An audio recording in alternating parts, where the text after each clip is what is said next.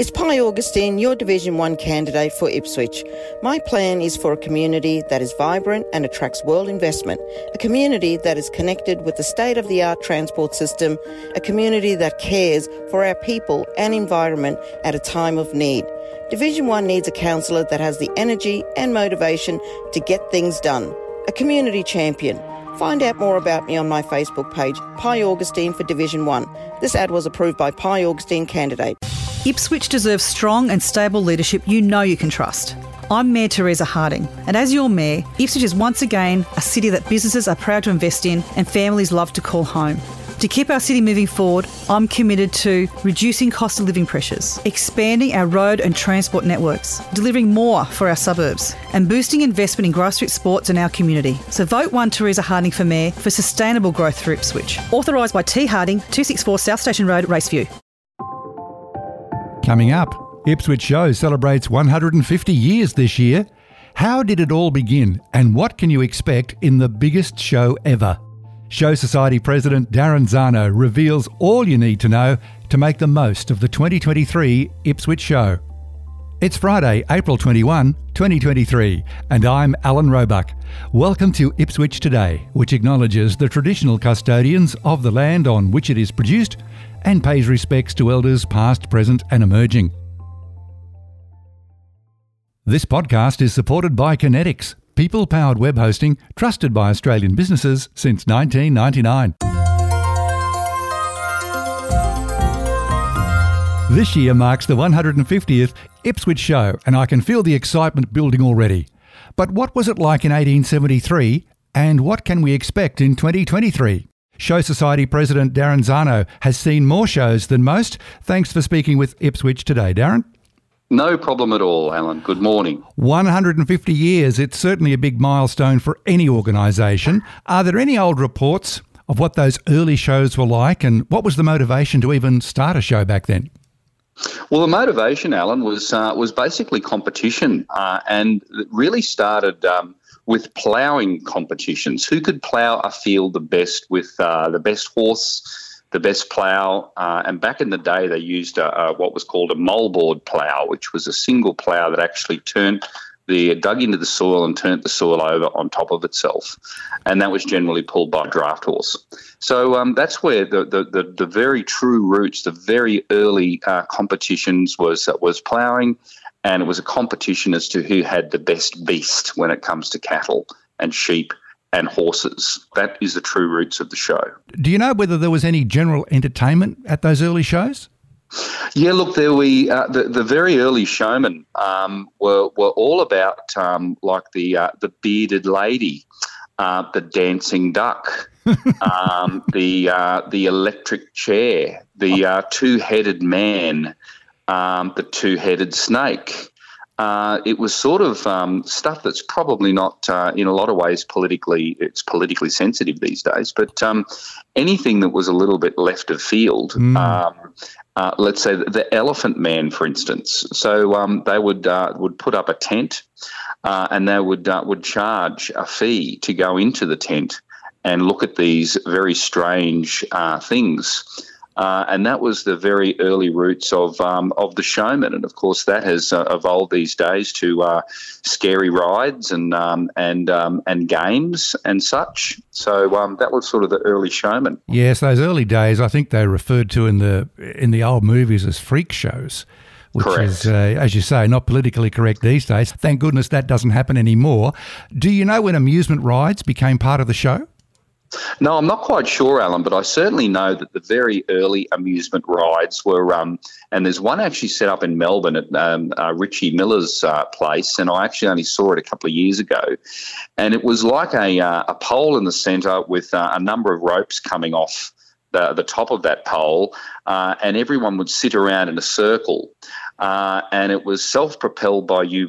If you were nearly at the ground, well, you'd push your feet down and you would push up whatever side of the of this contraption that you were on, and it would seat around about 20 to 30 people. So that was sort of the very earliest that I know of show rides. Ipswich Show has been operating on the same site, incredibly, since 1877, after moving from nearby Churchill. Was Ipswich the first show in Queensland? No, it wasn't, Alan. Unfortunately, we were trumped from a few years by actually Toowoomba. I think it was our 156th show this year. We have missed a few shows during the time. Of course, the Spanish flu, World War One and World War Two were times in which we did miss a show. And of course, in 2020, we actually had a virtual show because of COVID. So we have missed a few along the way. But before the Ipswich Show Society was the Ipswich Show Society, it's gone through a couple of changes of names. It was actually amalgamated with the Ipswich Horticultural Society. And there was a split in 1873. So there was a number of shows before 1873, but the history before that is a little sketchy. How has the look and feel of the show changed since you first attended as a child? Well, as I first attended as a child, I can always remember sitting in the old grandstand before the current Greyhound or grandstand pavilion that was built in 81. I can remember sitting in the grandstand and I got a splinter in my backside, and I can remember my dad taking the splinter, getting a pair of tweezers when we got home and getting the splinter out of my backside. But the old grandstand was certainly, an old icon, and it was replaced. And look, the showgrounds itself really over the last 40 years, nearly all of the buildings have been replaced. And as only as recently as last week, we demolished the old carports and an old tractor shed up the back of the showgrounds to make way for new development. So it certainly has undergone a lot of changes, certainly in recent times. For kids and young people, the show always conjures up Sideshow Alley and all the amusement rides, and they've certainly become more sophisticated over the years. In fact, you were spotted on the Beast last year, I think, more than once. Exactly right, mate. And might I say, I'm fresh back from the Sydney Royal Show, the Royal Easter Show, and the Beast, of course, was at the Royal Easter Show, and I just couldn't help myself, but I had to get on it. But, of course, this year we're going to have a roller coaster, which is the first time since 1985 we've had a roller coaster at our show. So the Crazy Coaster will be making an appearance at the Ipswich Show this year, along with the Beast and some other really large rides that we have been missing out on for a while. But because of the resurgence of our show and the success in 2021, of course, last year we had a washout show, but this year, the 150th show, there's a lot of new stuff that's coming to our show. We've made our show half again bigger in size than what it's ever been. And it's certainly going to be something, a lot of new attractions, a lot of new acts, a lot to see at our show this year. So make sure when you come along nice and early so that you can see everything that it has to offer.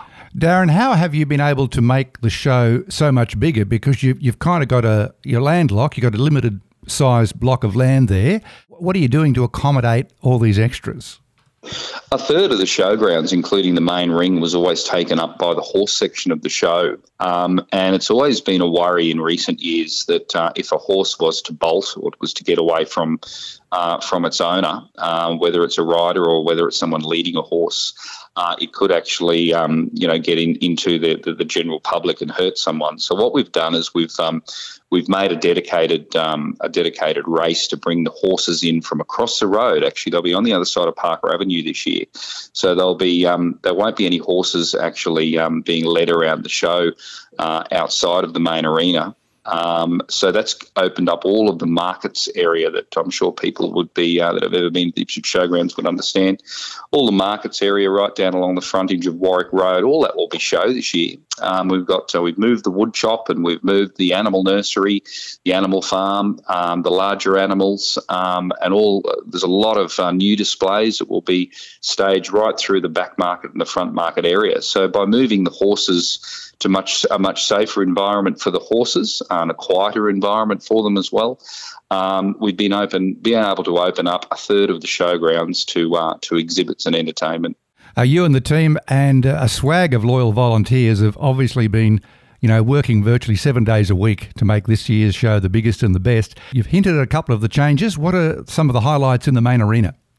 Look, the highlights in the main, there's a lot of highlights. And we've been trying to bring back some of the old entertainment from years gone by.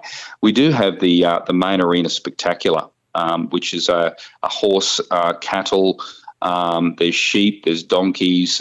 It's something real special. by Rooftop Express. So that's our feature event at night. Of course, we've got the Demolition Derby on the Saturday. Sunday, we have the monster trucks and the rollover cars and the Dunny Derby. And at night as well, we have the Human Cannonball. We have the Wheel of Steel. And we have the high wire act with the motorbikes. Of course, the huge fireworks. We've never spent so much money on fireworks, but we are this year. As well as all of the usuals that come along every year. We've got Matt Mingay with his rally cars that are going to be screaming around the arena, and we have of course we've got the aerial motorbike stunt team as well. That is awesome. I'm looking forward to a couple of those I haven't seen. The high wire motorcycle and the Wheel of Death. And the fireworks. Can't go wrong with the fireworks, Darren. That's right. And, of course, the Human Cannonball. And we're actually looking for people to put in the human cannon and shoot you out about 40 metres. So, Alan, should I put your name down? Probably not, but I look forward to seeing that. Look forward to seeing that part of the show. Now, in the main exhibition pavilion, there's a great variety of guest speakers on the list, and they'll be talking about all sorts of things on the urban utilities lifestyle stage. Have you got any highlights there? As part of the show, of course, it's an educational experience. So we've really honed in on that this year and made sure that we have a number of speakers from all different facets of our community and of our 28 different sections of the show. So we have guest speakers on there that are going to be speaking about all sorts of different topics to do with agricultural, horticultural, industrial attributes. Also education like on fire ants, education from Queensland Urban Utilities, even Ipswich City Council. So that's the experience you're going to see on that stage this year. We also have the Bush Poets this year, the Bush Poet competition. We have usually we have 2 stages around the show. This year we have 5. Wow. Okay, there's definitely going to be something for everyone, and as you say, so much bigger than any previous show that's been organised. Now, the all-important tickets, are you keeping the tickets cheaper if you book online again this year? Yeah, exactly right, Alan, we are. So we encourage people to buy your tickets early and book your spots.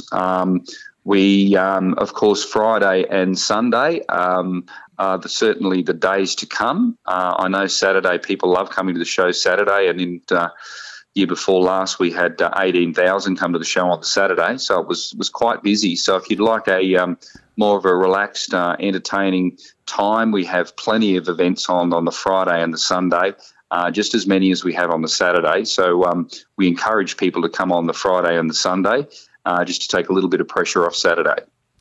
And we're less than 4 weeks away until the gates open. Oh, don't scare me. Yeah, look, we're on track to make sure that everything's 100% right. We've been turfing, we've been building retaining walls and putting up signage, and we've been patching asphalt and doing all of the preliminary stuff. And look, I'm very sure that when the gates open, the Ipswich people should be very proud of their show. And of course, the Ipswich Show is about the people. It's about families. It's about animals. It's about bringing the whole community together in a celebration of everything that's great about Ipswich, from the cultural, agricultural, horticultural and industrial attributes that are the true roots of the Ipswich and Westmoreland region. So we encourage everyone to come along, enjoy the show. There's a lot of free entertainment once you're in the gate, and make sure you put aside 3 or 4 hours at the show, because you're going to need it this year. Darren Zano, looking forward to seeing you at the show. Thank you again for speaking with Ipswich Today. Anytime, Alan. Thank you. And a reminder to look for handy links in the show notes, including where to book your show tickets online. Ipswich Today is supported by Kinetics, people-powered web hosting trusted by Australian businesses since 1999. This podcast is also listener-supported. Please make a once-only gift or regular donation to help keep it online. Just go to ipswichtoday.com.au and click the donate button on the homepage to make a payment through PayPal. Follow and stream this podcast from your favourite app, including iHeartRadio and Amazon Music, or play Ipswich Today on smart speakers. Music is supplied by Purple Planet Music. This is Alan Roebuck. Thank you for listening.